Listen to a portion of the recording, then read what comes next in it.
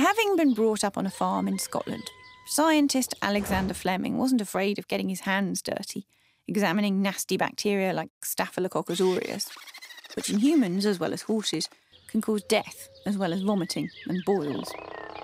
One day, in 1928, Fleming came back from his holidays. He found some cultures of the Staphylococcus aureus bacteria, which he'd meant to throw away, had died.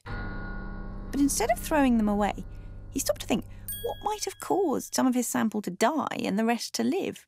After a lot of time and effort in his lab, Fleming worked out that some of his sample had been contaminated by a particular fungus, which he then managed to grow himself. As an ex-soldier in World War I, he'd seen hundreds of soldiers die due to bacterial infection, and he figured that if the fungus could kill bacteria on his bench, it might also kill bacteria in wounded soldiers. And he was right.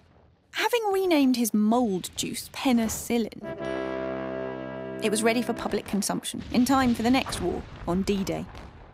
Penicillin has saved the lives of millions of people and horses. But due to overuse, some bacteria is becoming resistant, and methicillin-resistant Staphylococcus aureus is now widespread among humans, known by its more popular name, MRSA.